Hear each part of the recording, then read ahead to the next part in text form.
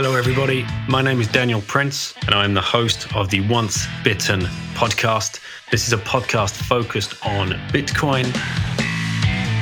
It's my mission to interview as many people as I can around the different aspects of Bitcoin and help people understand exactly what Bitcoin could mean for them and for their families and for their future.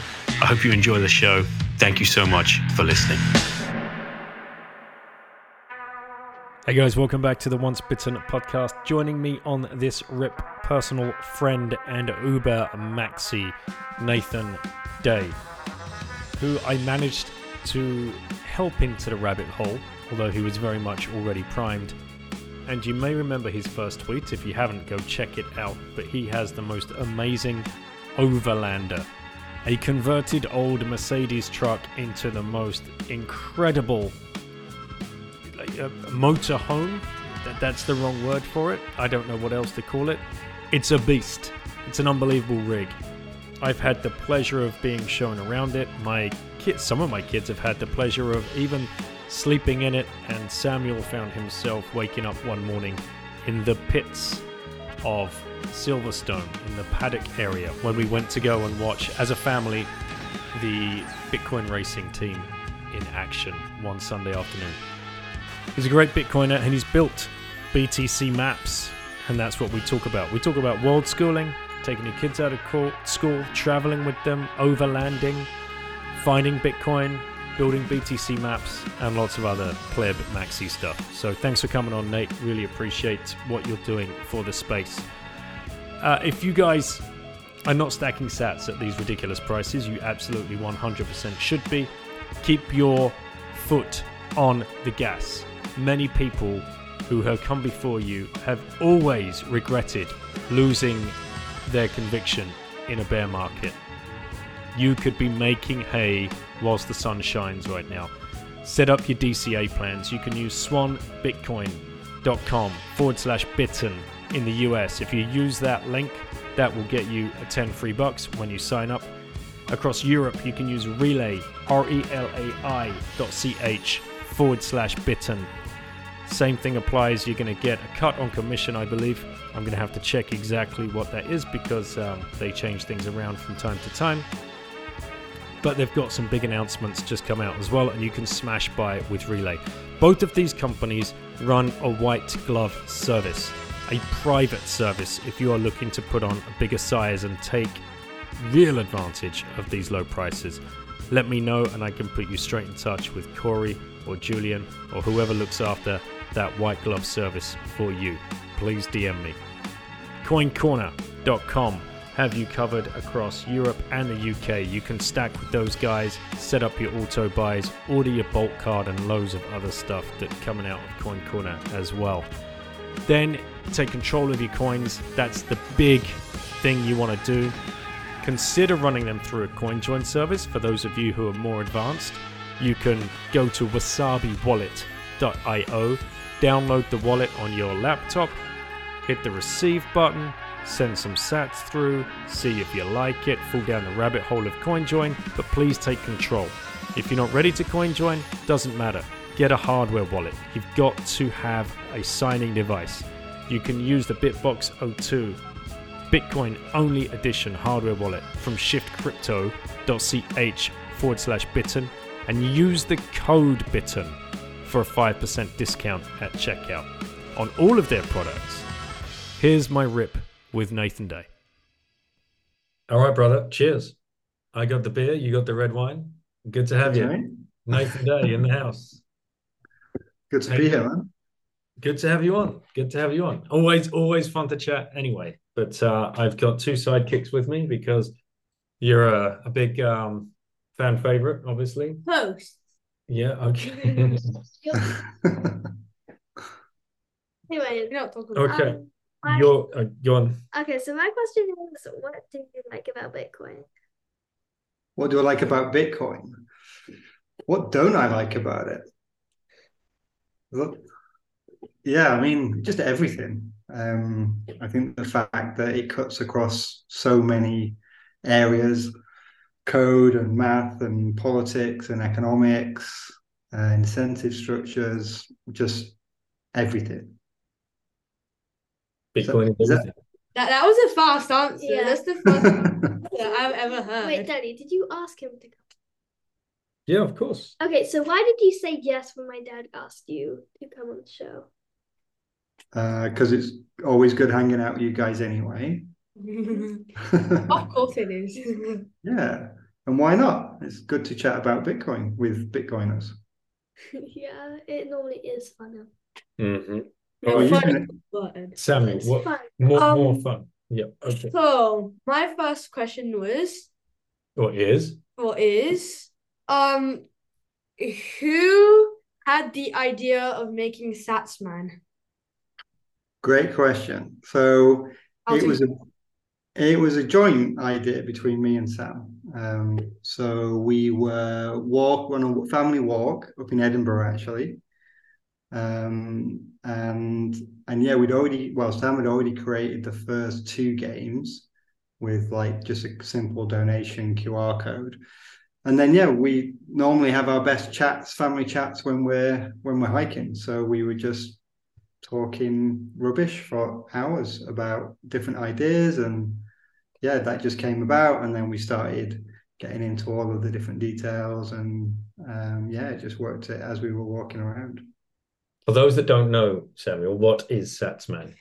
So it's pretty much like Pac-Man, Pretty much like Pac-Man. got called Satsman, and instead of having ghosts, it's like fiat coins are And chasing you around, or chasing Pac-Man around. Satsman, I mean. it's not fiat coins that are chasing, though. They're different coins. No, they're like dollars. Oh, they're S coins. Oh. Yeah. Yeah, that's right. Yeah. But we call them Shizer coins. Shizer coins. We normally Okay. call them ship coins, but that's too close to the S words. It's a bit like the card game, Shizerhead. Yeah. Yeah. You play Shizerhead? Yeah, I told Sam about it, which is I think you taught him how to play it, didn't you? When we played it at our grandparents' house. Well, yeah. Mm. So is that that more, that's your No, that's okay. so that was with the sauna steak huts thing. yeah. Yeah. So now this is a question about your truck. Why did you decide to buy it? Because we wanted some freedom. And this was before Bitcoin, by the way. So we were already searching for freedom at that point. And yeah, if you've got your own vehicle and you can be off grid and travel wherever, then that's kind of the ultimate freedom. All right. Well, that's question time over, guys. Yeah. Say good night. No. What, do you have No. Okay, either. Say good night. Night, guys. See you soon. See you again soon, maybe. Bye. Yeah, absolutely. Ciao. Madness. Oh, that had to end soon. They were before we even pressed record, they were driving me crazy. Fighting and arguing, and anyway. One of those days. What yeah, it's been fine up until that last 2 minutes before you joined the Zoom call. Anyway, good to have you on, brother. It's yeah, good to see you, man. Always good to hang out and to connect again with people that you've actually got to meet in real life, which we've done a fair amount of, to be honest, over the last. Busy. Yes. Running into you at the conferences, and then at the Bedford game, at Silverstone, and then when you dropped past, you were off to the musical festival, and you managed to stop by my parents for the night in the rig. It's been just about managed to get it down the driveway. Yeah, exactly. We got to talk about the rig and your very first tweet to introduce yourself to Bitcoin Twitter with that picture of the rig. And I will put this out on the tweet thread when I release the episode, so everybody anybody that hasn't seen it can get up to speed on what we're talking about. And you brought it obviously to the BTC Adventure Weekend as well. Big shout out to the Avon Valley Adventure Park for that conference in in early July. God, time's flown. Yes. So what led up to you buying it before you got to that point of throwing everything against the social norms, checking out of your Fiat life, and then buying a most amazing overlander to take all around South America? Like, it's a crazy story. So lead us up to that point. What were you doing beforehand, and then we'll talk about coming to that crunch decision. Yeah, so we were leading the usual Fiat life. Everyone's running around, super busy. Kids at a bunch of different sort of activity clubs and stuff. So like super busy life. I had worked. I founded a software business with a couple of other guys, and that had been running for 10, 11 years. And we bootstrapped that thing, so not taking any external funding, and really sort of grafted to build that business up over that decade or so. A trade sale presented itself that we ended up taking, long story short, which effectively gave us a little bit of financial freedom to be able to just stop for a while and just take a pause. And then, just again, we were on one of these family hikes, and me and my wife Laura were talking to each other about, what should we do with this pause? Should we look for the next thing, or whatever else? And then we just asked ourselves the question: if we were terminally ill now and we had 2 years left, what would we do? And the answer for both of us was, because we traveled in our past and backpacked and stuff, was we go traveling with the family. We had a motorhome at that point. We said we get a bigger rig and we'd just go around the world for a while. And then once you've asked yourself that question, we were searching for reasons not to do it, and we couldn't find a single reason not to do it. So that then quickly escalated into kind of planning. The whole overland space is its rabbit hole in itself. Yes, it is. So we quickly sort of fell down that. We ended up. I flew out to Germany and bought a 16-year-old truck, 8-ton. Flatbed truck, and then we worked with a Dutch company to convert that into kind of off-grid overland vehicle. So when was that? I mean, that was probably back end of 2018, and we were on the road by June 2019, which is for overland build. I mean, these things can take 2 years sometimes. So it was pretty fast moving from kind of everyday life to we're off into a very small box with 2 kids for an unknown amount of time. So. All right, so many questions. Trying to put myself in the shoes of the plebs that are listening. Obviously, most people are not going to have that kind of windfall of cash, but by the by, you don't need that generally. No.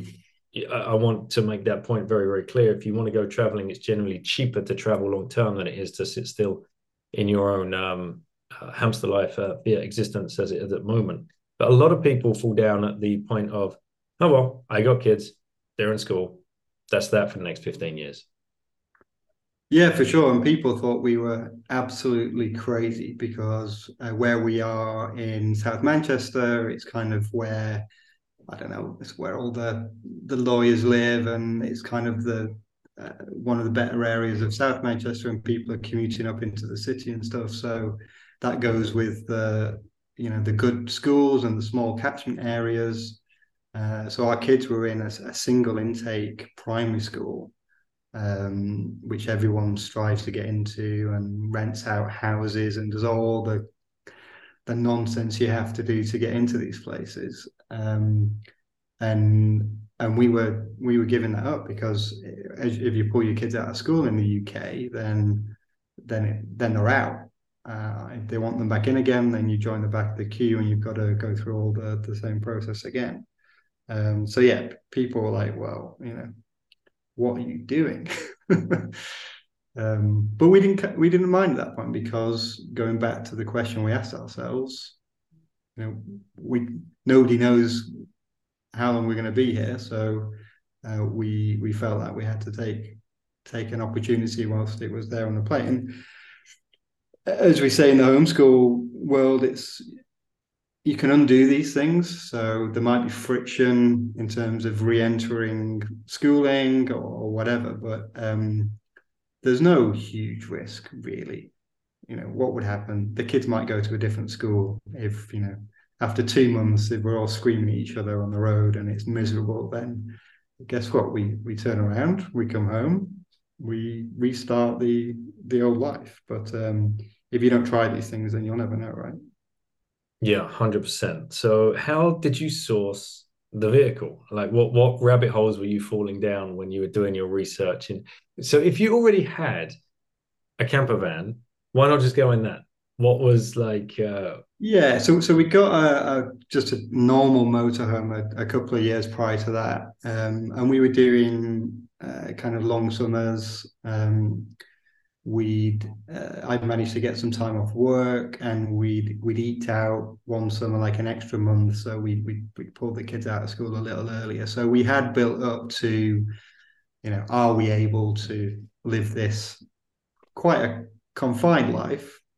You've got very small inside space, but you've actually got a lot of outside space because you tend to be, in on beaches or in forests or whatever. So we kind of knew what it was to be, motorhomers, and we knew what worked and what didn't work. And we also knew for something bigger, you just need more off-grid capability. And so that's the real difference between standard motorhoming and overlanding, which is the minimization of any reliance you have on power, having to plug in water, so the size of your tanks that you have on board, battery capacity, whether you've got different fuel supplies. So we cooked with gas, but we could use electricity if we had a problem with gas. We have heating with diesel. So, we've got 3 types of fuel on board that can be used for a variety of different things. So you could lose one of them and it wouldn't be a disaster. So yeah, the whole overlanding world is really more about being off-grid and being resilient to failures of subsystems, effectively. Was this decision being driven as well by the fact that you knew you wanted to be traveling in like off-beaten parts of the world? It's not like you were just going to go and let's go to the UK and drive down through France and Spain and then come back. Like, you had broader visions of where you wanted to take this. Exactly, and not staying on campsite. So we'd already, with the motorhomes, we're doing 2 or 3 days off grid, which is basically the maximum you can do in a regular rig. You didn't want to stay on campsites because too many normies? It's just not. I mean, it's nice for a weekend if you're with friends or whatever, but it's not really what we were after. Right. And as soon as you get outside of Europe, campsites don't really exist. I mean, North America for sure, but down in Patagonia, even a campsite, you might find one every, 1,000 kilometers or so. And by campsite, that is a dusty field that might have a toilet in the corner. So it's not really a campsite. It's just a field. So it's you guys knew you wanted to take this thing like across many continents, not just Europe. So right. Yeah, okay. we definitely had a world trip in mind. Right. and so you need a different beast to do that in. I mean, some people were doing it in parts of it, depending on where you are in motorhomes. So, for example, Morocco, great place for Europeans to go visit in a regular motorhome. There's enough facilities around the country to do that, and it's an amazing, varied country as well. So if anyone listening wants to dip their toe into overlanding with a normal motorhome, then go check out Morocco, because it's a good place to go test. So you drive all the way down through France, through Spain, get to the border, get to the bottom there, Cadiz maybe, and take a ferry across? Yeah, there's 2 or 3 different routes in. Right. Yeah, depending on where you want to get into Morocco and where you're leaving from in Europe as well. All right. So, well, you guys have decided, fuck that, we want to go to South America. So you've got to get something much meatier. How did you start that process? Yeah, so you start to then research base vehicles first. And the thing with overlanding is you don't necessarily... What's a base vehicle? Sorry, mate. So the vehicle you're going to build on top of. Uh-huh. Because you're not buying kind of a pre-built thing.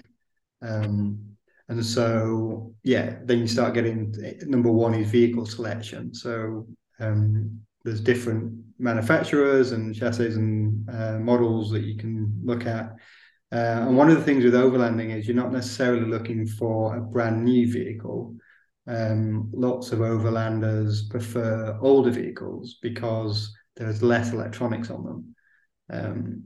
So like a modern car now breaks down, you've basically got to put a laptop into it to diagnose it, and you're basically a software engineer, not a mechanic most of the time.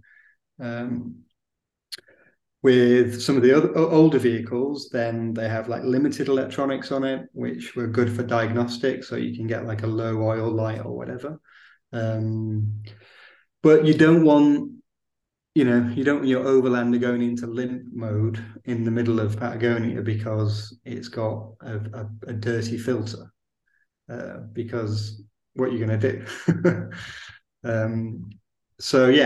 People are looking at older vehicles. So that was something we took into consideration. And also looking for more off-road capabilities. So 4-wheel drive, fixed differentials, which means you can lock out the wheels, and low range gearbox as well, which is useful, not just off-road but on-road. Some of the inclines are ridiculous, and if you've got a bigger vehicle, so our truck's 8 ton, so that you really feel that weight when you're going up and down sort of mountain roads. We drove up a volcano in Chile once, and we spent the night at the top, and that was a slog to get up, even with the low range. Mate, getting down would have been the one, surely. Shitting yourself. Down was scarier, I have to say. These brakes work. Yeah, down was definitely scarier. Yeah. Once you've got your base vehicle, so we decided on a Mercedes Vario. So it's related to the DHL vans, the old brown ones. It wasn't a panel van version, and the guys listening can see in the show notes or the tweet or whatever. But we had the flatbed version of that. We decided that that was the good vehicle.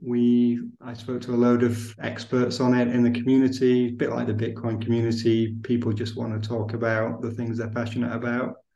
And by the way, this was all pre-Bitcoin for me. So we found the vehicle. I put a search on one of the German sites. It came up real quick, which was just very fortunate. Some people are waiting years to find just the base vehicle that they want. Just for some stroke of luck, it literally came up 2 days after I put a search on. I think the original pictures were quite bad, so it didn't quite look like most people were looking for, but I knew it was the one we wanted. But 2 days later after that, I found myself in some random German town waiting for a wire transfer to complete. And yeah, this I think he was a Croatian guy who ran this kind of truck sale business thing. And yeah, so this guy handed me the keys, and that's it. I've now got a 8-ton ex-municipal commercial vehicle in the arse end of Germany on trade plates. How much did it cost you? Do you mind saying? No, so I think it was like 28k euro plus the sales tax, so roughly 30k euro for the base vehicle. And this thing was, an orange monstrosity with lights on its roof, like you see, motorway service, motorway works or whatever. So how on earth did you get back? So I just drove it back. Just alone. You just jumped in the cab. Did you need a special license for that? Had you done any testing, or the biggest thing you'd driven was your Ranger? No, that was by far the biggest thing I'd ever driven. It was. I mean, there was absolutely no way I should have been driving that vehicle. But if you got your license in the UK before '96, which I just did, you get the C1 license, which is up to 7.5 ton, I think it is. So you'll have, 7.5 ton license if you check your, which is ridiculous, and you don't get that nowadays for very good ridiculous. I will have that. Yeah, you're right. I will have that.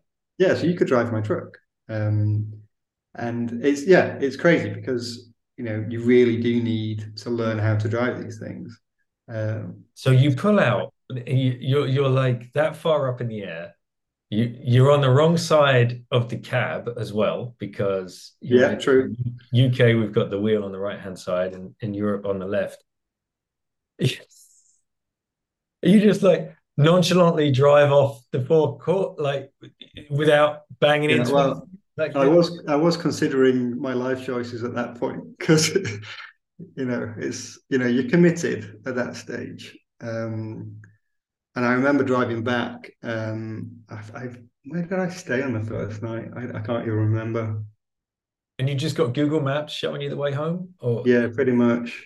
I did stop in at the place that ended up building the conversion there in the Netherlands. So I think I made it there in one sitting, and I think I remember I was in a hotel there for the night. But I'd only spoken to those guys about 2 weeks before that, and we'd had a visit. We were passing through for some other reason. So we were, early stages talking about specs, and they were kind of doing the sales pitch on it. And then, 2 weeks later, I turned up literally outside with a big orange truck and said, "I think we're doing this." So I mean, to be fair to them, it's Twiga Travel Cars. So check them out if you're interested. How do you spell that? TWIGA. Twiga Travel Cars. Yeah. Yeah, I think it's Swahili or something for giraffe. And they're a small family-run business. I think there's only about 10 to 15 people that work there. So they really, really sort of got stuck in. I think it's one of the fastest builds they've ever done. And they pulled it out of the bag really, and managed to get that ready for us. So that was in the January, I think, and then it was ready for us in the July. Well, first time we saw it was July. It was ultimately ready in about September, I think it was. So when they're sitting down with you, like, what's that process? You got to choose your kitchen, you got to choose your bedroom layout, you got to choose your bathroom layout. It's like designing a miniature house. Obviously, they're the experts, and they can lead you. But I'm just trying to figure out, how do you even go around designing it? Well, it's definitely a collaborative process. So because we'd had a motorhome before, when we kind of knew what worked and what didn't work for us. Clearly, they built a load of overland vehicles, so they had their ideas, but we just sort of worked together on it. Yeah, we sort of got the shell in place first, and then and I was kind of driving that design because we've kind of got like an over cab area, and we wanted that so the kids had their own space out of the way. And then after that, it's a bit like I don't know, Tetris. You've got to fit the things that you know you need in some sort of arrangement within the space you've got. Because you're limited with how much overhang you can have at the back, you're limited within total weight. So it's kind of like an optimization problem then. And because you've been off grid, then you need bigger things. So, fridge freezer that we had in took up a lot of space. We had a composting toilet, which is different than a normal sort of motorhome toilet because we didn't want to have to deal with chemicals and dumping waste properly every 3 days or something. So the composting toilets get away from all of that. Do you have the pleasure of using our composting toilet in our Not yet. in our rig? How does it work? I think Samuel did. Oh, because he stayed over, so we had to give him the brief. Yeah. So basically, it's a sit down only job. So regardless of number one or number two, you're sitting down. Because you're separating your solids and your liquids, should we say? Okay. So there's a hole for each eventuality. Yeah, and it just naturally works out that way if you're sat down. So that means you can.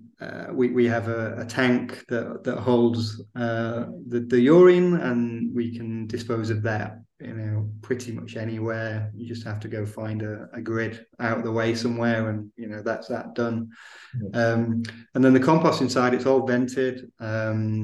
So I mean, we can go for maybe a month without having to worry about that. And then you find somewhere sensible to dispose of that, whether you end up going to a campsite or if you're out in the bush, you can just dig a hole and empty away and move on again. So from having to worry about, poos and wheeze every 2 or 3 days on a motorhome, you're doing it every, 2 or 3 weeks in an overlander. So it's just a completely different ballgame. So if you mix the 1 and 2, you're getting 3, and 3 is bad. 3 is bad. Exactly. Yeah. Okay. 3 is a gas you don't want to be dealing with. Correct. Yeah. So yeah, and then you've got to fit in all the other stuff. So we've got 400 amp hours at 24 volts of lithium. So that's almost 10 kilowatt hours of energy, electrical energy, which is a lot for a normal motorhome. But I mean, some of these overlanders have crazy amounts of stored power. And that's just all solar, or is there some kinetic energy in there as well?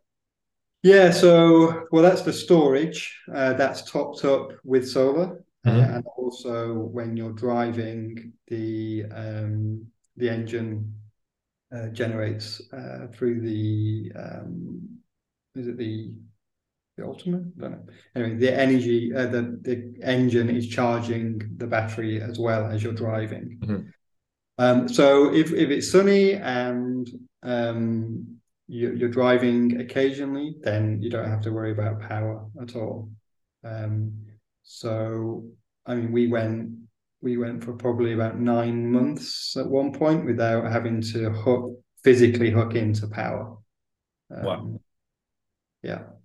So then that leaves you with only having to really worry about water and diesel. And water you can get pretty much anywhere. I mean, even the small towns throughout the world, there's a tap somewhere, or you can just knock on somebody's door and they're happy to fill you up. Or worse comes to worse, because we've got water filtration systems, you can just pump it out of the lake or go find a river or something and do it that way. We never had to do that. There was always a source available, but it was there if we needed it. So then you're down to diesel, which is pretty common throughout the world. But down in Patagonia, we've got two fuel tanks. We've got primary and secondary on board. But because it's a big engine, it's 4.5 litre diesel. Then we had to carry 4 additional jerry cans up on the roof, just to give us the range to get between fuel stations down in Patagonia, because you can be driving for a couple of days sometimes between places, and you can get to those places and they don't have any diesel. So it's we're getting diesel in a week. You're going to have to wait. So you often see just trucks waiting for diesel. Did you have any close moments? No, we had to use the jerry cans though in terms of range. So our calculations were right that we needed to have them. And there was this one route that we did. I think it was about 1,000 kilometers, roughly 1,000 kilometers, between anywhere that had any sort of civilization. And this is on non-paved roads as well. So at this point, So what's your average speed? there was just nothing around. Sorry, say again. What would be your average speed on that trip? Oh, pretty low. I don't know, 30 clicks an hour, something like that. Pretty rough going sometimes. And at that point, you have to also down air. So you have to take the air out of your tires in order to, well, A, get a smoother ride, but B, get a bit more traction as well. So yeah, that was slow going, but we didn't have to be anywhere, so it was fine. Mate, some of the things you must have seen. I mean, we did the travel thing with the kids, as most people know, for 2.5 years, but we were just going from home swap to home swap, not having these kind of adventures every single day. What you must have woken up in some of the most incredible places.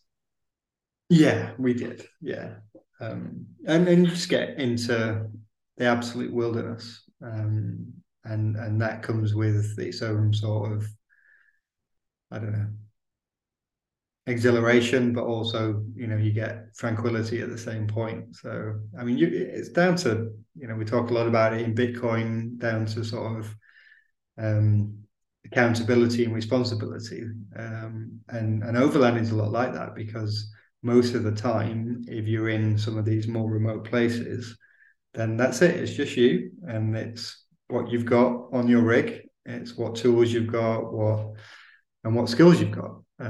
Because if you've got a problem, there's nobody coming to help you. It's kind of you. Or there is, right? Because faith in humanity is restored on these trips. It is, yeah. You must have found yourself in a few scrapes along the way. Yeah, we had a couple of those. Come on. So we were in Turkey at one point, on the west coast, on a small island, and we got out there fine, and it was kind of through this salt marsh thing, right on the ocean, and we had a great couple of days there. We met like the local hippie farmer girl who'd kind of set this place up. There was nobody else there. All great. On the way out, I decided, now famously, to take a slightly different route. A little bit of bravado. 4-wheel drive was engaged. I thought I was a hero. Yeah. and you quickly learn that four-wheel drive can't get you out of everything. So yeah, we got stuck. So I remember the front axle kind of went into this area where we were going to get stuck fine. But as soon as the back axle hit, and the majority of the weight's on the back, we got 5.5 ton on the back axle. It just sunk. And I mean, like right down to the base of the vehicle sink. Like couldn't sink anymore without, you know, consuming the body of the vehicle. So we were right up to it. So yeah, I wasn't sort of the truck's favorite person at that point. So, but this is what traveling's about, and so we found a local. He knew a guy who had a tractor, so we drove out just to the other side of the village, and this guy was harvesting, I think it was apples or something. I don't know, something from a tree. So like at this point as well, these guys are speaking English, okay? Not really, very, very broken. We were not in a tourist place. This is a working part of rural Turkey. And so yeah, like the guy said in Turkish, you know, we need your tractor basically. And he's like, well, I've got a job to do, so have your man help us finish, and we can go help him. So for the next half hour, I was on the back of a tractor, finishing the harvest so that the guy could finish his job before we commandeered his tractor. So yeah, we went out, tried to drag the truck out in what was a fairly small tractor, and absolutely no chance. So then he called a friend of his. So from the next town, a bigger tractor arrives a couple of hours later. Everyone's super friendly. Again, not much English, but lots of smiles. And that doesn't even put a dent in it either. So we're more stuck now at this point, because the mud around it is starting to get churned up by these two tractors trying from different angles. So what happened next? Oh yeah, so like we all stopped, had a cup of tea, which is what happens in Turkey a lot. And then there was a call made to a guy in the next town or the next city or whatever, who had a JCB, but we had to pay for this. But it was nothing. It was, you know, I don't know, $50 or something. But we had to wait the night. So we then ended up having this wonderful dinner with this farmer and his wife. He could speak no English whatsoever. She could speak a little bit. So the ouzo comes out and we're all just having a nice time. Was this back at their home? Yeah, it was. And then the next day we ended up staying in a hotel in the village, and by hotel I mean like, you know, guest house type thing. Because and then the next day when the JCB was going to arrive, that was only at lunchtime, I think. So she ended up taking the kids out, doing some goat shepherding in the morning, and she just disappeared, like for, you know, a couple of hours with the kids. And the kids came back and they were absolutely loved the fact they'd been, you know, chasing goats around for a while. And they were like 8 and 5 or something? Back then, yeah, probably around that. Yeah. Right. And then, so this JCB turns up, and the JCB ended up getting stuck itself in the mud, so it can't extract itself. Well, to be fair, it did end up extracting itself, but it had to lever itself up on its rear arm and sort of kind of, you know, move itself slowly out. It wasn't driving out, it was pushing itself out with its hydraulics. Right. So at this point we're thinking, fuck, you know, we're end of day 2 here. We've lost a light. So yeah, another call gets put in. and the next day, from something like 500 kilometers away, arrives a crane, basically, like a full-on crane. So it was able to park outside of this muddy area. We hitched it all up to our recovery points, and the arm came out and it just dragged us effortlessly out of this mud. So I mean, we got to spend a couple of days meeting locals, doing things we wouldn't have done, and we got out. It was fine. The longest shortcut you've ever taken, mate.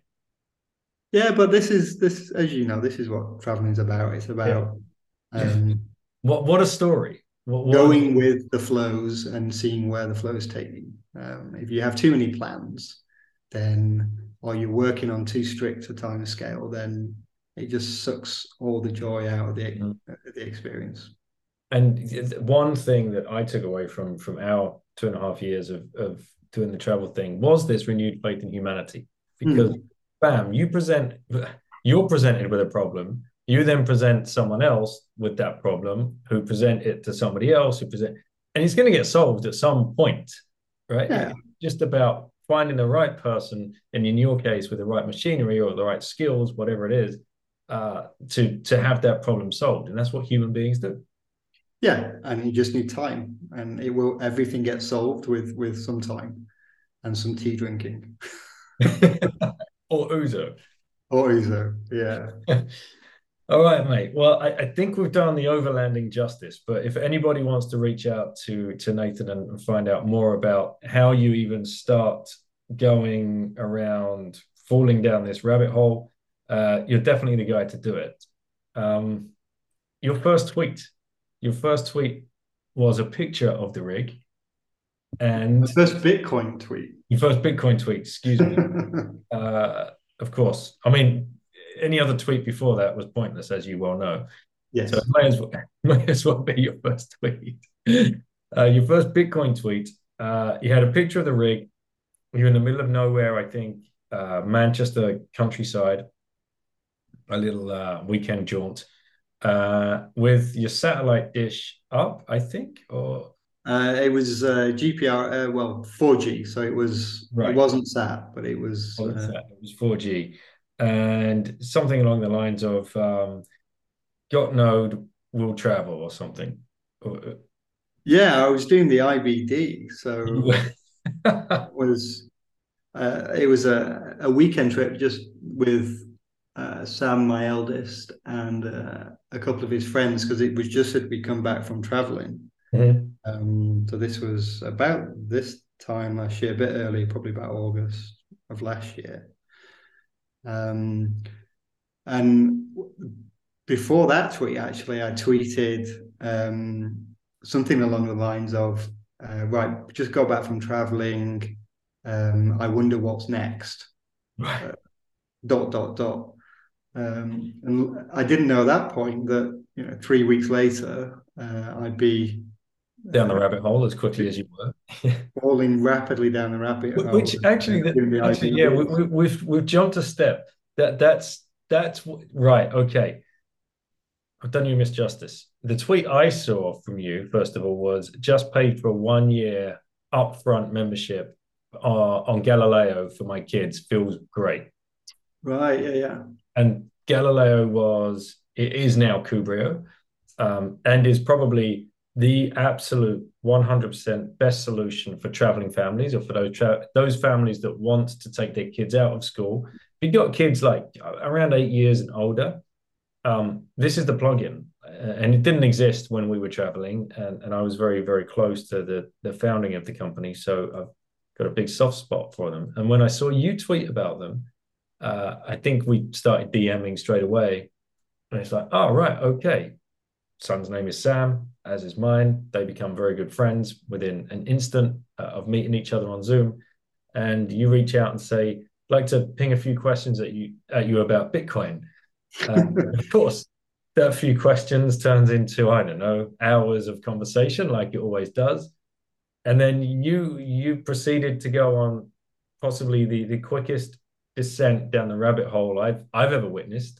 It was like one of those, straight drop water slides, and you lubed yourself up before you even got on it. Oh man, that quick. was a painful month. Yeah. I remember it. Norway. I mean, everyone's got their own exposure to, the speed at which they fall, but it was absolute free fall. And it was that panic moment where, where's the bottom of this thing? And I still haven't found it a year later, but at least I'm comfortable with the terminal velocity that that I've got. But no, that first month was it was horrible and wonderful, and I don't know, I'd like to do it again, but at the time it was, I don't know, it was quite the ride. I remember just not sleeping very much, and I'd sort of come out of the study having not shaven in a week, and just the next thing I'd learn, or the next sort of insight I'd found, and just consuming content. And this was I was reading podcasts, YouTube. How are you doing it? Mainly books. Mainly books, and reading one or two a day for that first week. Just utterly consuming, and like Laura, just she was almost at the point where she had to send me to hospital or something. It was like one of those moments. There's something wrong. Nathan's malfunctioning. We need to go and need to go sort him out. But yeah, so I think I sort of credit you with that final push. I think I'd looked at Bitcoin as everyone did years ago, and I think I first looked at it in about 2016, something like that. Dismissed it as a Ponzi scam thing, as lots of people do at first interaction. Kind of put off by the people I knew that were in the space at the time. By in the space, I mean friends of friends down the pub. They've got their trading apps. It's like, oh, I've got £1,000 of this, 500 quid of this, and I just lumped Bitcoin into, oh, it's one of a number of cryptos. That all sounds like a load of nonsense. I was super busy doing, building the business and raising kids and all that kind of stuff. So I don't need that noise in my life. Move on. So yeah, that was the first bit, and then I think I first bought Bitcoin in early 21, I think it was. We were still traveling, and I just bought some just because. Didn't really understand, fundamentally why it's different, all that kind of type of stuff. I was at that point, I was talking to some other people, and it was more like kind of index tracker funds. So it was like the theory was buy a basket of cryptos, spread your risk, all that crap. I didn't actually. I just bought Bitcoin at that point, and to this day, I've never bought a shitcoin. Well done.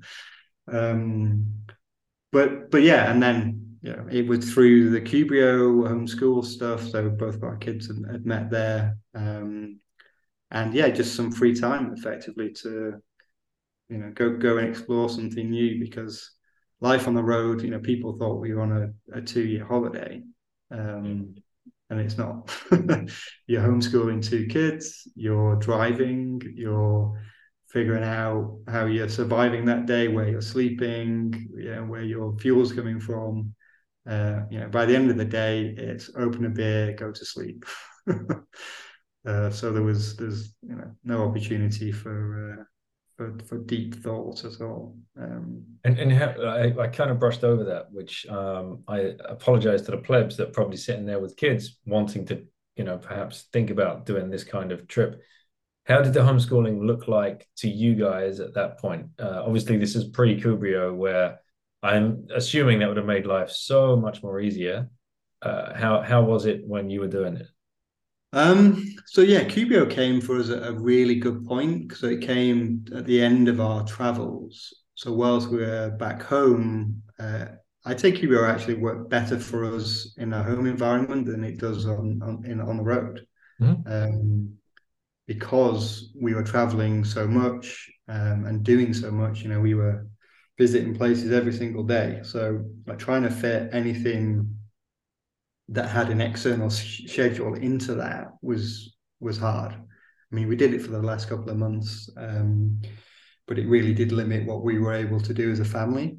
And you can pick and choose what you do at QBO. It doesn't have to be everything, and nothing's mandatory. Um, so yeah. Anyway, so yeah, when we first started, we did the classic homeschool era, which is do school at home. Yep. Which totally failed. So we were effectively trying to deliver the UK national curriculum ourselves, and that didn't work very well.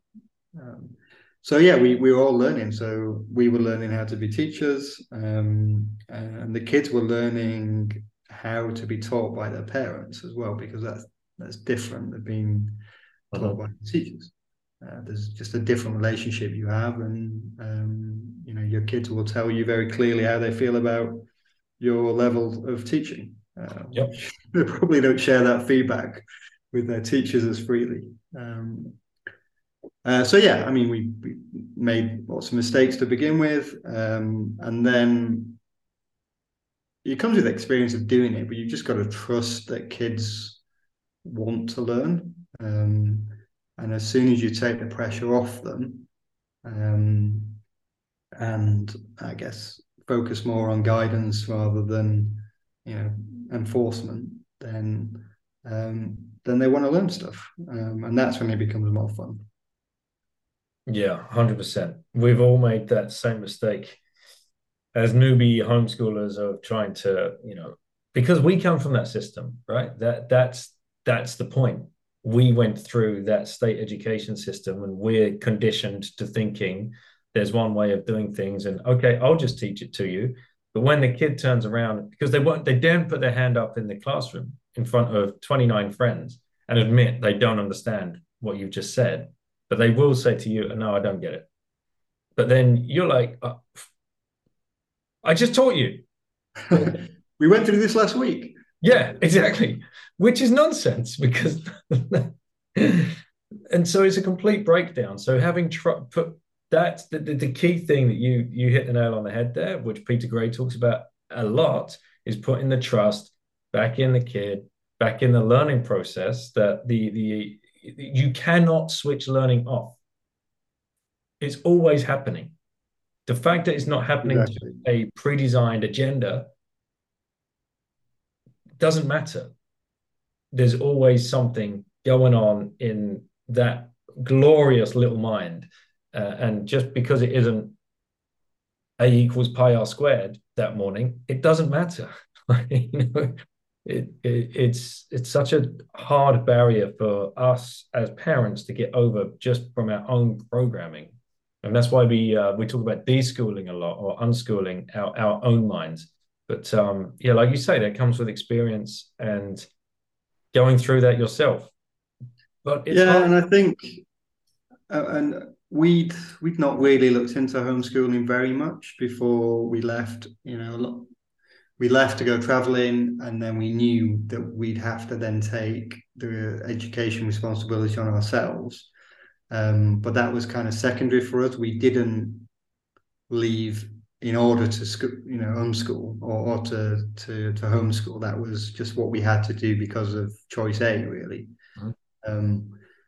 So yeah, we hadn't really looked into it too much, but I think you're right that period of unschooling to begin with, and you hear it pretty much unanimously from everyone who's tried this, and it takes a leap of faith to do it, but I firmly believe that you need to have that period in order to sort of just find your feet as a family, really.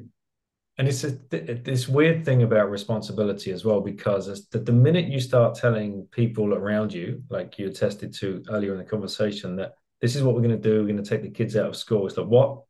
What do you mean you're taking the kids out of school? And you are Think deemed, of the children. think of the children. Exactly. You are deemed immediately as an irresponsible parent.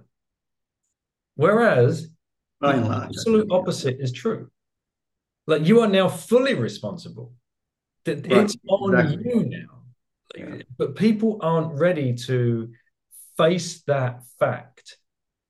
It's such a dichotomy. Like it's like, no, I'm being more responsible now. It's on me. It's on my wife. It's Absolutely. on us to make sure that they get educated in whatever it is that they want to do.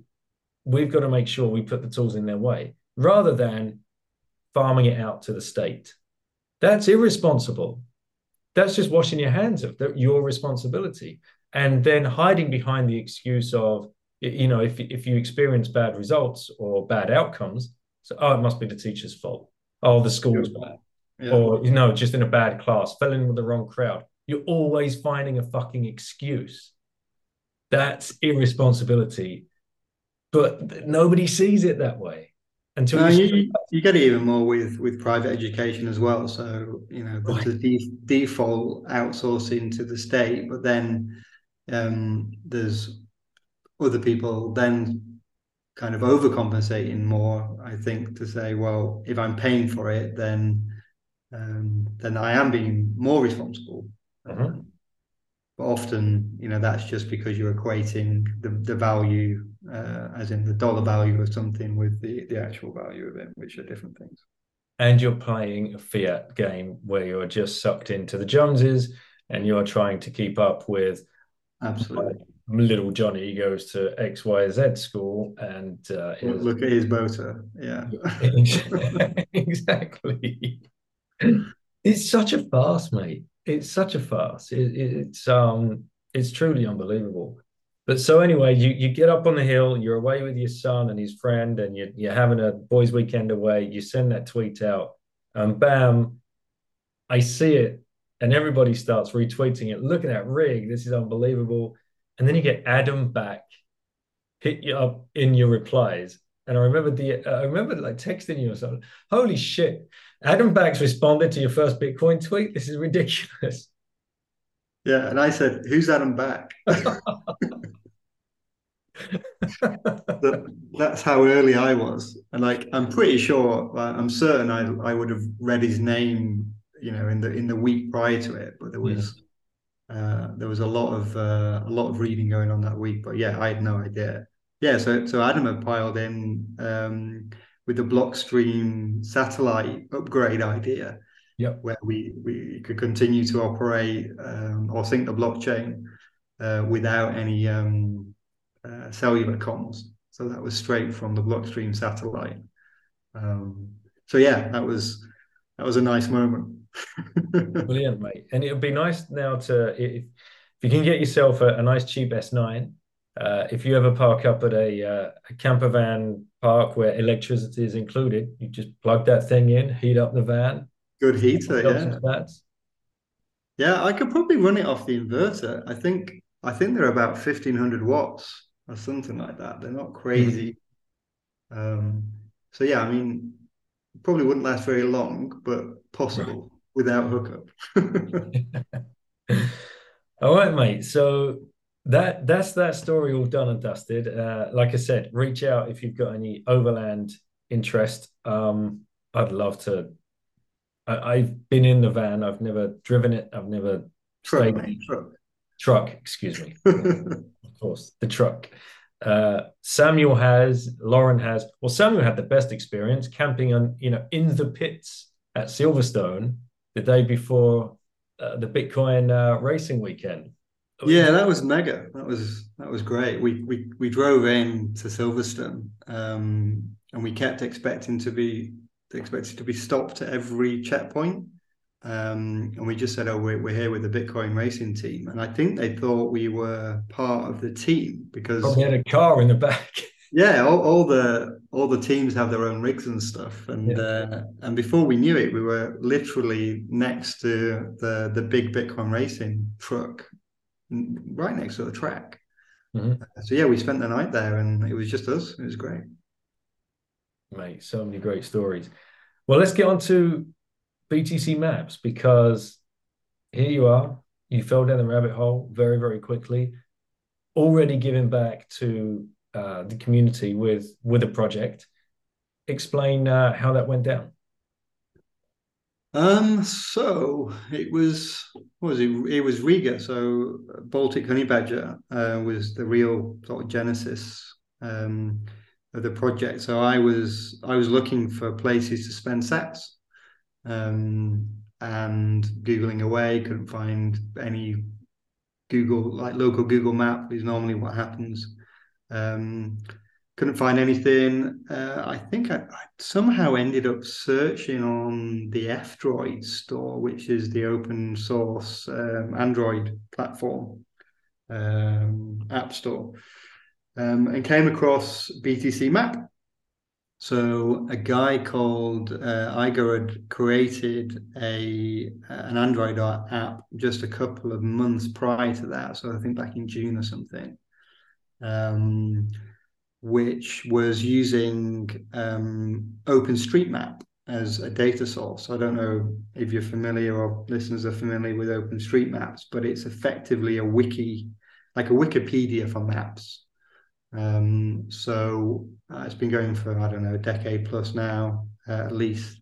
And what people can do is they just create their own maps, their own locations, their own roads, trees, whatever you want to put on a map. And it's all just not pleb run, but community run. People just tagging stuff in their local communities and map geeks tagging stuff globally. It's a fantastic project that I had some dealings with in my old sort of Fiat software life. So I remember I was with Black Coffee. We had a pleb apartment with a couple of UK plebs, which was mega. So me and Black Coffee on the first day went to the only bar in Riga that was on this BTC map, and of course it was closed. So we had to go elsewhere. So I then I emailed. So Igor had not been on social. He's on Twitter now, but then he wasn't. So I managed to track him down via his GitHub repo, and managed to grab his email and send him an email because right at that point, btcmap.org was literally a white page. There was Where were you when you sent that email? I was probably at home just before conference. Right. Yeah. Yeah, that's right. Yeah. So, and we'd started a conversation, but that conversation was happening over Honey Badger. Mm-hmm. So yeah, I mean, it was, like I say, it was literally a white page, very basic. Well, nothing. And I remember I was sat on the front row at one of the talks at Honey Badger, with Notepad open, and we'll have to send a link to the first crappy website that was btcmap.org, but it was me using my 20-year-old HTML skills just to put something that was better than a blank page. So we put the logo up there that was on the app, and it was just a holding page, and contact us type thing. So I think that was my first ever sort of open source contribution. So I remember pushing the commit up, and I could put it live like within half an hour. So we went from a blank page then to a very crappy website. Single page, just a couple of lines of text or whatever. But it moved it forward. It was this iterative sort of design approach that I've been doing for a long time. And then I set up the Twitter account whilst in Riga, and just put the shout out to anyone who wanted to contribute. And then, I don't know what it was. Like later that day, this guy called Second Light reached out, sent me a DM, and yeah, the rest is history. So he's an awesome web developer. His story, he's actually speaking at Adopting Bitcoin in a couple of weeks. But he's a relatively new web dev. He was working in the lumber industry like a year ago. I think he only quit back in January. Self-taught web dev, fell down the Bitcoin rabbit hole himself through COVID, and has basically single-handedly created all of the front end you see on the web, with Iger doing the back end and the Android app. But yeah, he'd also pulled in another guy called Gene, who's done all of the design work on it, and they'd previously worked together on a couple of projects. So yeah, we've got this core team of just the four of us, and we've gone from, well, Android app and pretty much nothing else, back at Honey Badger, which was what, end of August? Yeah, first weekend of September. Yeah. And we're now early November, so what, 2 months, and it's just been an incredible ride over that period. We've got loads of interest. We've built lots of different features. We have this community now of shadowy super taggers, as we call them, who are working with the open data set within OpenStreetMaps.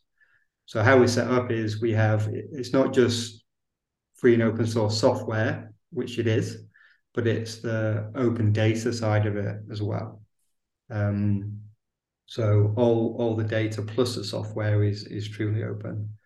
And the reason why I think we're getting so much traction is it's the only really way that we can scale this globally. There's no way you're going to get a single custodian of merchants around the world that accept Bitcoin. It's just, it's too big a job. Unless you're move so quickly. Well, it does, and unless you're the likes of Google, it's not going to happen. And of course, there's no interest there.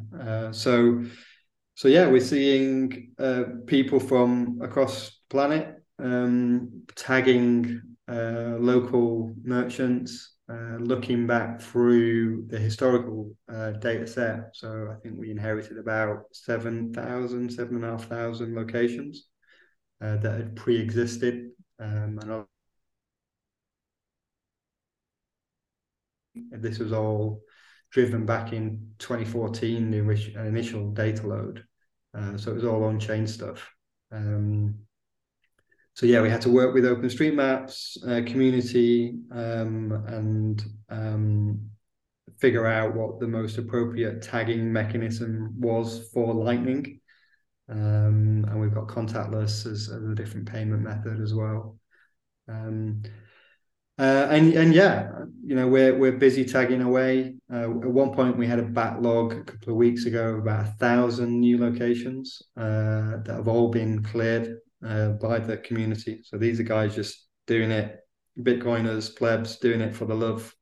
So it's like that Venn diagram of map geeks and Bitcoiners. And it's scaling because we're pushing the data ownership down to the grassroots community level. It's not our data, it's your data. It's the local meetups data. So we recently launched, just a couple of weeks ago, a communities function on the website. So that means you can select an area, geographic area, and it could be, Bitcoin Manchester or Bitcoin Beach or whatever it is, and that's really enables you to not claim ownership of that area, because anyone can can have an overlapping area or whatever, but it just gives a bit of a focus around what tags, what merchants should I be looking after as a community, really. So we'll be building out that functionality in the next couple of weeks. You'll be able to start to look at communities in comparison with each other. So that builds competition into it, right? Where's the most densely populated merchants? Then the meetups are going to spend like one night a week going out in pairs, orange pilling as many bars, cafes, restaurants, shops that they can. Yeah, it's the gamification of merchant adoption, effectively. Love it. So yeah, you get communities working, but we also have our leaderboard as well. I don't know if you've checked that out, but we now have the Tagger leaderboard, and we just this week, I think it was, or last week, launched the badges. So you can get different badges now for the number of tags you've done. Oh, we were all Cub Scouts. Come on, exactly. So you're a whole tagger if you get one whole tagger. There's loads. We've got the. So for plebs that are learning about this for the first time, they can just go to the Android store or the iOS store, download the app, and they're good to go. Like, what's the I mean, best place to go initially is just go to btcmap.org. So all of the download options are there on the homepage. So iOS, Android are there. With Android, you can either use direct APK download from GitHub. You could use F-Droid, or if you really have to, you can use Google Play. It's across all platforms, but you can just use it on the web. So even on a mobile device, if you browse to the website and open the map, it's a fully progressive web app that can be used on mobile and offline. So you don't even need to use an app store if you don't want. All right. And now you're on the map and you pinch and zoom and do all that good stuff, and you can see what's highlighted in your area. Let's say a player walks into a place, he orders a meal, and he manages to orange pill them, and they're interested in being tagged on the map. What process does that player need to go through to make sure they get recognized on the map? So you can just hit add location, and what that will take you to is a web form with just some very basic details about the merchant, name, where it is, what they do. That will then the back end create a ticket for us in GitHub, and that will get picked up by one of the shadowy super taggers, and they'll tag it up for you. So right now, tag it up by like putting in the code and So what they'll do is they'll get the detail off the issue. They'll go into OpenStreetMaps. They will see if that location exists. If it already does exist as a restaurant or whatever, they'll just edit that and tag it up with the relevant tags that we have. If it doesn't exist, they'll create it. And right now there is fierce competition between the taggers. Because how many are doing it? Well, the leaderboard, there's 50 odd on there now. I'd say there's probably 10 very keen taggers right now. But we've run out of new locations. So we had that initial sort of backlog that we had to work through. So any new locations that come in now. So for example, I'm looking now. Top super taggers: Bill on Bitcoin Island, Bitcoin MSW, who's our man out in Isle of Man, Igor Bubalev. So Igor's one of the core team. Mate, Bill on Bitcoin Island, 275 changes. Well, he did the whole island. So these great stories. So when was, I mean, the Bitcoin, the Philippines island came out of nowhere a 4 weeks ago, 5 weeks ago. Nobody ever heard of it, and suddenly, boom. And so we connected on Twitter, and Bill's just let's do this. So he just, like an absolute beast, worked through it all himself. And now they're using our map. So yeah, I mean, it's the same. Similar thing happened yesterday. It was it the Pick and Mix? What was the South African chain? Yeah, some Pick and Play or something. Pick and Play. That was it. I can't remember, but yes, yeah, go on. So within about 4 hours of that drop in, all of the Cape Town locations had been tagged. And then when I woke up this morning, the entire, I think it's 50 in South Africa, part of the trial, have now all been tagged. Wow. So okay. Done.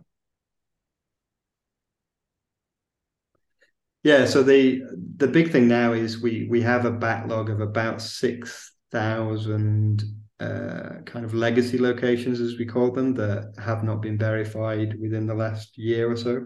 And so we'll soon be launching kind of a bit of a campaign to go through those.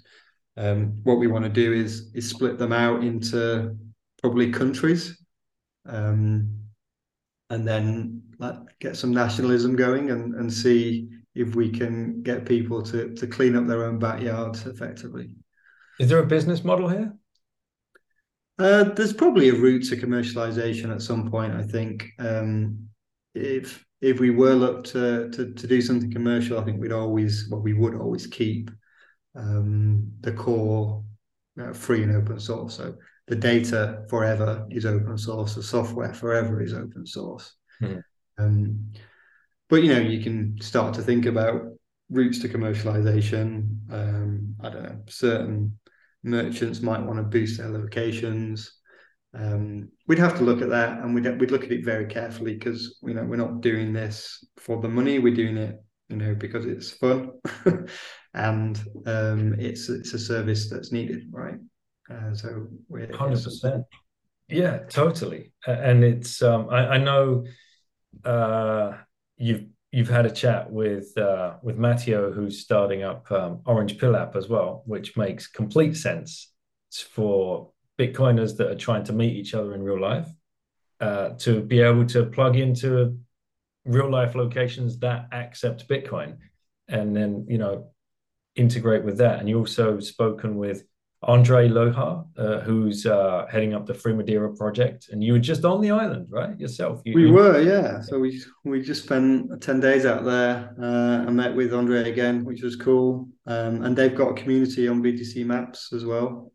Bit sparse on the ground at the moment, but that's the whole point. For an organization to push exactly. Exactly, yeah.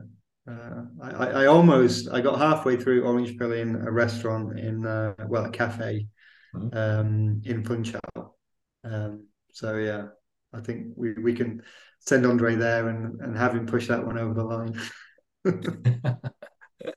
And so there's some collaboration efforts there as well. So if anybody wants to reach out to you with any ideas on how to integrate it into their own app or their own idea, just reach out, I'm assuming, in DMs? Yeah, absolutely. DM me, Twitter.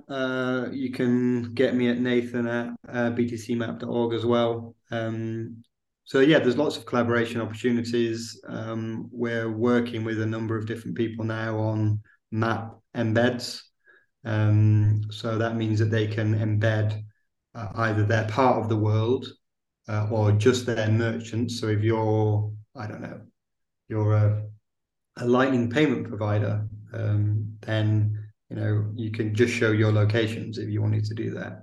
And what a lot of people are doing right now is they're just embedding crappy Google Maps, and we can do a lot better than that. We need the Bitcoin traveling community to those that are using campsites to start orange pilling the campsite owners and getting that into, yeah, for sure. Yeah. That would be a way to travel to overland, wouldn't it? Going from, if you wanted to use the campsites, obviously that's not the overlanding way, as you've explained. But if people were slow traveling around in camper vans and Bitcoiners, that would be awesome information. Yeah, no, you could do the boondocking thing. Like it's almost like the house swap, but and there's a thing in overlanding where there are, static overlanders or people that have overlanded in the past, and you can just rock up to their house, you can grab a shower, you can take some power or water or whatever. So you could have I don't know, Bitcoin safe havens where you can go and eat some steak with some Bitcoin as an overlander, man. We need them exactly. And yeah, my mum and dad have got the perfect setup, as you saw when we chose the hottest day of ever in the UK to enter into a little barbecue hut and smoke ourselves up some And sweat. steak. All right, mate. Well, we're getting towards the end of this interview, so I've got to ask you the final question, of course. If you had one orange pill left to give to somebody, who would you give it to and why? I thought about this, relatively in depth, and you go through all the different options. Do I grind it up and put it in a water supply, or how do you get maximum effect and stuff? But then I just sort of rethought it really, and I thought I'd give it to myself, but not for number go up reasons. I gave it to myself pre-traveling, as in pre-overlanding. Mm-hmm. I think if having now hung around with Bitcoiners for the last year, it's kind of a one-way street. So imagine doing the traveling that we had done, but being able to meet a bunch of Bitcoiners around the world.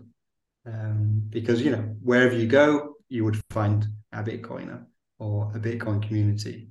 And they're welcome. They're so welcoming. So yeah, I'd do that, and then I just wonder how that would have changed our travel experience. You're just gonna have to go again, mate. You want to. All right. Well, yeah. I want to.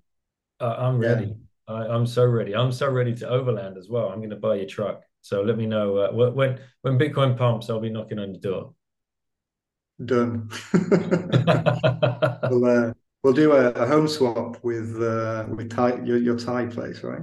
Yeah, exactly. Absolutely, 100%. Yeah, you go spend 6 months out there, and we'll spend 6 months in the rig. That'd be an amazing deal. Yeah. Well, Nate, it's always great hanging out with you, mate. Like I said at the beginning, and yeah, privileged to have got to know you and to start this the conversation and the friendship between our families as well. So thank you so much for giving up the time and coming on and sharing everything that you've shared with the plebs. I appreciate you, mate. We're only a year in, so let's do this again in a decade. Yeah, where will we be swapping private jets at that point? Potentially. Or Lambos. I mean, definitely not Lambos. Definitely not Lambos. We'll be in a quiet part of the world, enjoying life somewhere. 100%. All right, mate. Well, take care. Thanks for coming on. All right. Cheers, man. Hey, guys. Hope you enjoyed that rip with Nathan. Apologies, I think, from my side. I don't believe my mic was switched on, unfortunately. But anyway, it was a great, fantastic pod episode. As always, love hanging out with the plebs and chatting some Bitcoin and seeing what's going through their minds, where the rabbit hole journey has taken them. This is a pretty great case. Nathan starting BTC Maps whilst he's in Riga, just hunting around, trying to solve a problem, trying to fix something, and bam, people flock to him just because he wants to start a project and add something to Bitcoin. If you want to do the same, people will flock to you too. It's happening all the time. BTC Maps is a great example. Orange Pill app is also a great example. I know I've been shilling this for a while. I did join the team there to help just in an advisory role and to help get the word out there. There's no way in the world I could do any of the coding or anything like that the guys have put together, but I do have a specific skill set that I can use to help another project, and so do you. And it doesn't matter what that skill set is. This is a way that you can start contributing to the Bitcoin ecosystem and perhaps free yourself from your fiat existence if that's what you're trying to do. This is a brilliant way to do it. Reach out to those projects you love, reach out to those people you respect, see if there is something you can do and bring to the table. We all need to be pushing in the right direction. Make sure you're stacking. You can use the show sponsors, Swan, Relay, and of course, Coin Corner. All links are in the show notes there. Make sure you're taking control of your coins. Run them through a CoinJoin service just to test that out, to see if that's something you want to carry on with. Then you can start doing your own research. I recommend Wallet of Wasabi. That's wasabiwallet.io. You can just download that, create a wallet, run some sats through it, see how that feels, and then move that onto a hardware wallet. You've got to get a signing device. You can use shiftcrypto.ch/Bitten. They have the Bitbox 02 Bitcoin only edition. Excellent piece of kit. If you want some books, Christmas is coming up. Orange Pull your friends. Go to Consensus Network/Bitten. Use code Bitten at checkout. For all of these links, just double check at checkout before you do anything. If there's a code, put the code Bitten in. And you can get some streetwear merch as well from Ungovernable Misfits. Take care, guys. I look forward to the next rip.